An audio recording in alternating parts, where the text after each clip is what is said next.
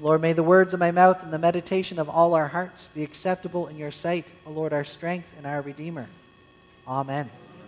I invite you to be seated.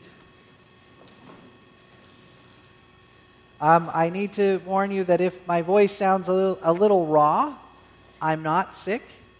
I'm taking an allergy pill that makes my voice seem just a little bit raw. And so it's like I'm having a mini allergic reaction every morning. It's great. Oh, prayers are welcome.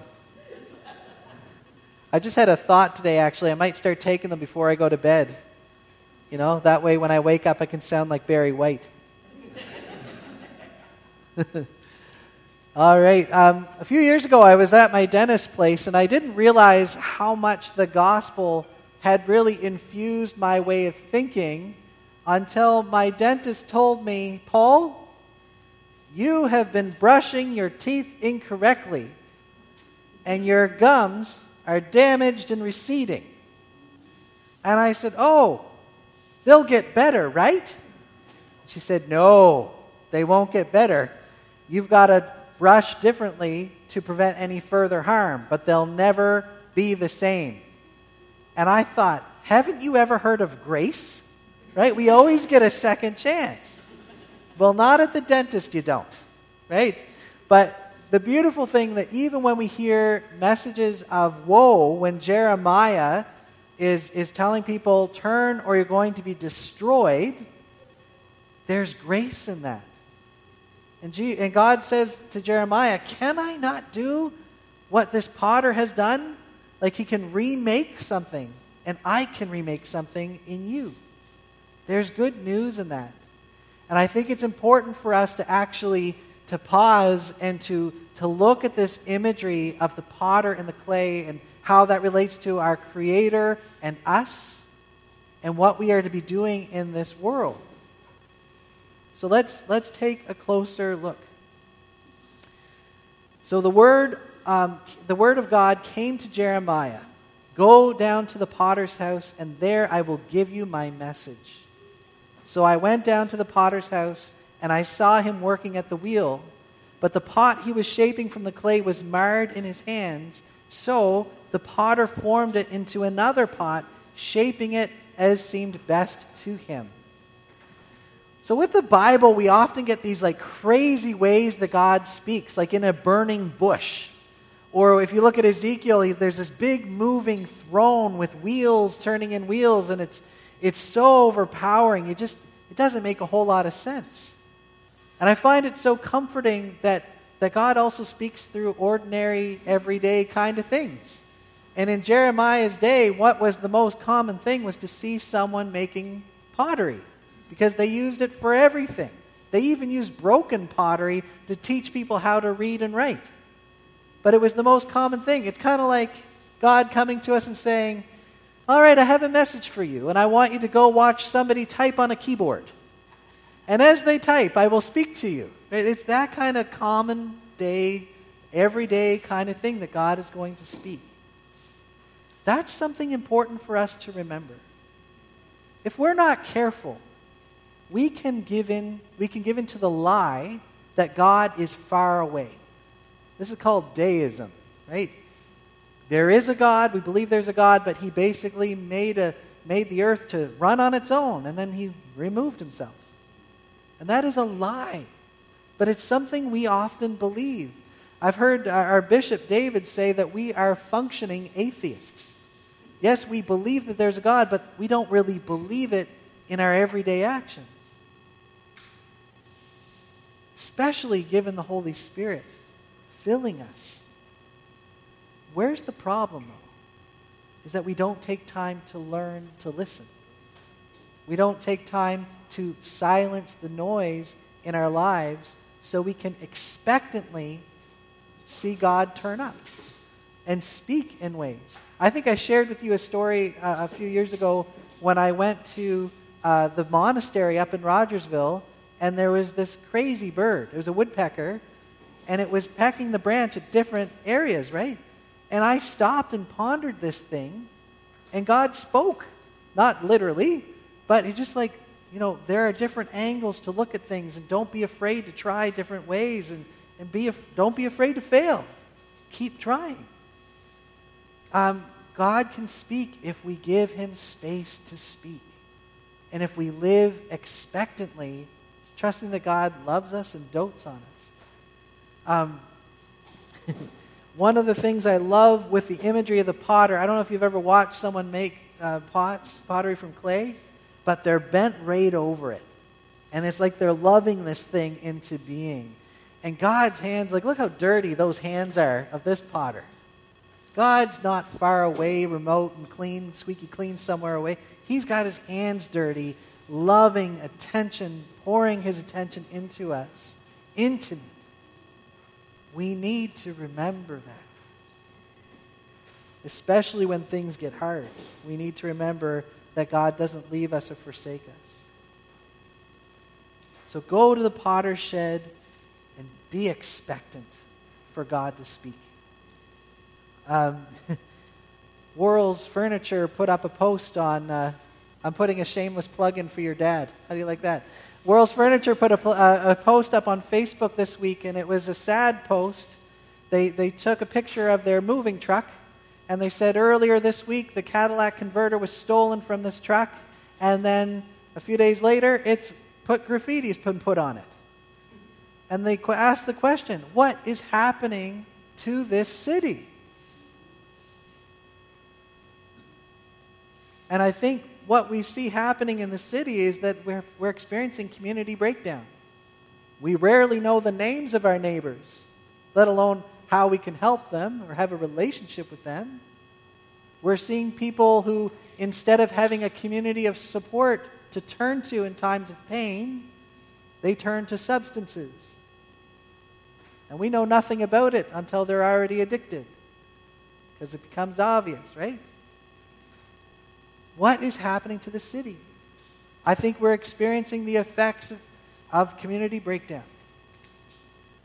And that isn't to say, the end is near. That is a call to action, to get to know our neighbors, to see how we can be a support to them, how we can share life with them. And at the core of it is, what is our relationship with God like? Because we have a purpose as human beings, which is to reflect the character of God to the world around us. The same care, the same compassion, the same love. That's what we're called to do by the power of the Holy Spirit. What we see in this image here, God asks the question, can I not do with you, Israel, what the potter does, declares the Lord? Like clay in the hand of the potter, so are you in my hand. The first lie that we need to expose is that God is far away. The second one is that it's all about me. That I am the center of the universe, that I control my destiny. We love that lie. But it's not true. It's not true. And when we have that fundamental relationship with God off the center, nothing can be really made.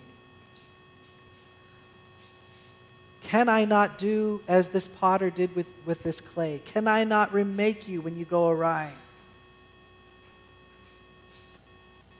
And this is where I feel like, I don't know if watching the potter, it's very peaceful. It's almost mesmerizing as they shape the clay. But the message here is pretty scary. If at any time I announce that a nation or kingdom is to be uprooted and torn down and destroyed, and if that nation I have warned repents of its evil, if they turn away from it and turn back to me, then I will not inflict on them the disaster I had planned. But if at another time I announce that a nation or kingdom is to be built up and planted, and it does evil in my sight and does not obey me, then I will reconsider the good I had intended to do for it. Are we living in a life of repentance, of constantly turning to God? Or are we insisting on going our own way? I love this verse from Ecclesiastes, because I think one of the things that we're missing in our society right now is humility. But there's this verse from Ecclesiastes 5:2. Do not be quick with your mouth. Do not be hasty in your heart to utter anything before God. God is in heaven and you are on earth, so let your words be few. Let us listen to what God is saying to us that we might walk in obedience. And so God is intimately involved, and humans are not central, but we're vital. God intended to work in and through us to accomplish his will on this earth.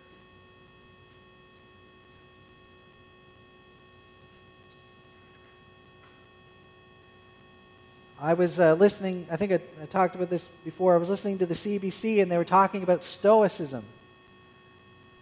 Like Spock, you know? Any trackies here? Okay, Leonard Nimoy, okay. Yeah. Stoicism is a philosophy, it's a way of life where you basically say you can't control the good that comes, you can't control the bad that comes. The most we can do is to avoid spreading more instability in the world. So whatever it's good, we're like quietly grateful. And if it's bad, we grin and bear it and we get through it. But we don't make waves. And I was listening to this whole Stoic philosophy thing and I'm like, yeah. And then I read a book by N.T. Wright about God and the pandemic.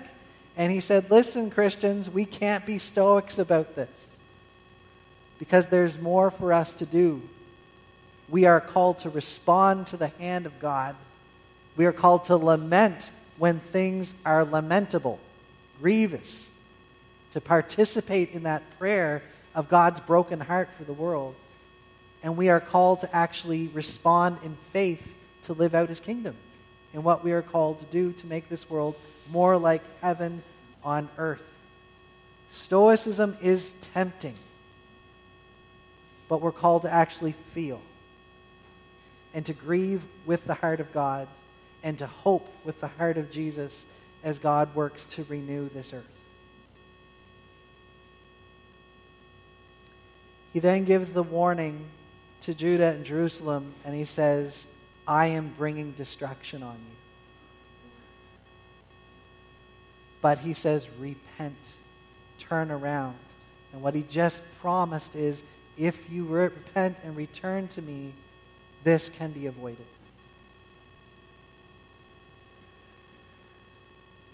I forgave my dentist for giving me the truth. That my gums were damaged and there's nothing I could do about it. And I've repented in that I've mostly brushed properly when I'm not too tired. The message of God here in Jeremiah is one of grace and hope. That we may not be central to the grand scheme of things, but we are called to respond to God who is intimately involved with our lives. And we are called to actually respond in such a way that we live lives of repentance, fixated on God, so that our healthy relationship with him will spill out into our relationship with our neighbors. And so God's kingdom may be extended. Let's pray. Lord, we thank you for this image of you as the potter and we as the clay. And Lord, I pray that you would give us grace by your Holy Spirit, that we would be responsive to your touch and obedient to your will, so that we can be used by you to share your grace and your love and your healing with the world around us that so desperately needs it. Please be glorified in your church, that the world may come to know you and glorify you as well. In Jesus' name do we pray. Amen.